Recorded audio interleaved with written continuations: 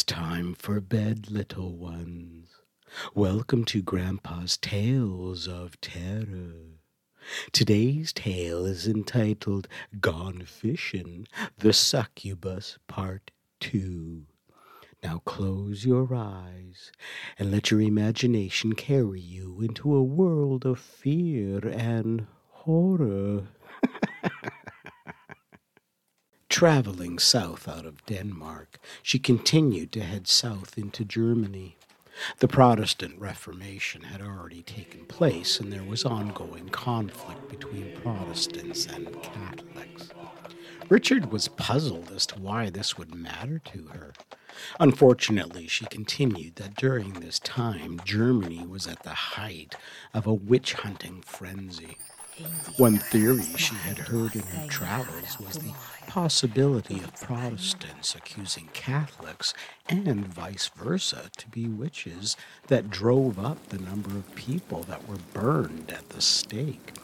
Regardless, this was not a good time to be in Germany. Still, she kept heading south, enjoying the scenery, the people, and most of all, the young, nubile men. After passing Hamburg and traveling along the border between France and Germany, which gave her a chance to try Frenchmen, she decided to head southeast through Frankfurt and stopped at a nice little German hamlet, Rothenburg ob der Tauber. The hamlet was just getting over the bubonic plague, which happened a few decades earlier, and people were starting to come back to live there, so she figured that it would be a nice spot to take a break and rest. With the influx of new people, the hamlet getting back on its feet, trading starting back up, and so on, it would be difficult to keep track of people coming and going. Unfortunately, she said that due to the enormous selection of men, she got a bit careless. It was like being at a table of desserts and pastries. She admitted she got greedy and people were beginning to notice. Most of the young men who she preyed upon belonged to very prominent families. Rumors started spreading about the sudden deaths of these healthy young men, which could not be explained. Since a lot of these families had wealth, land, and money, people in towns and villages were being paid to keep their eyes and ears open for anything that might be considered suspicious. A few days after she got to Rothenburg ob der Tauber, she met a young man whose name was Georg Christoph.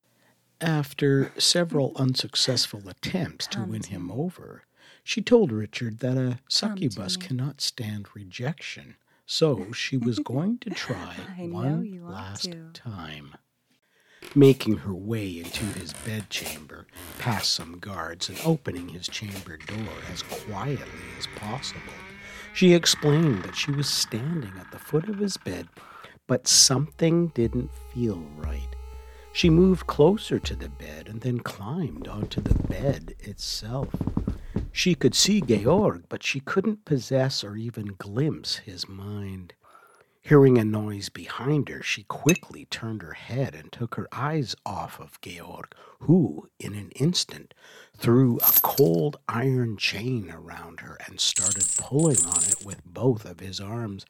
When she turned to look at him, she could feel herself starting to revert to her true form due to the cold iron, when someone came out of the shadows with another cold chain and threw it over her and started pulling.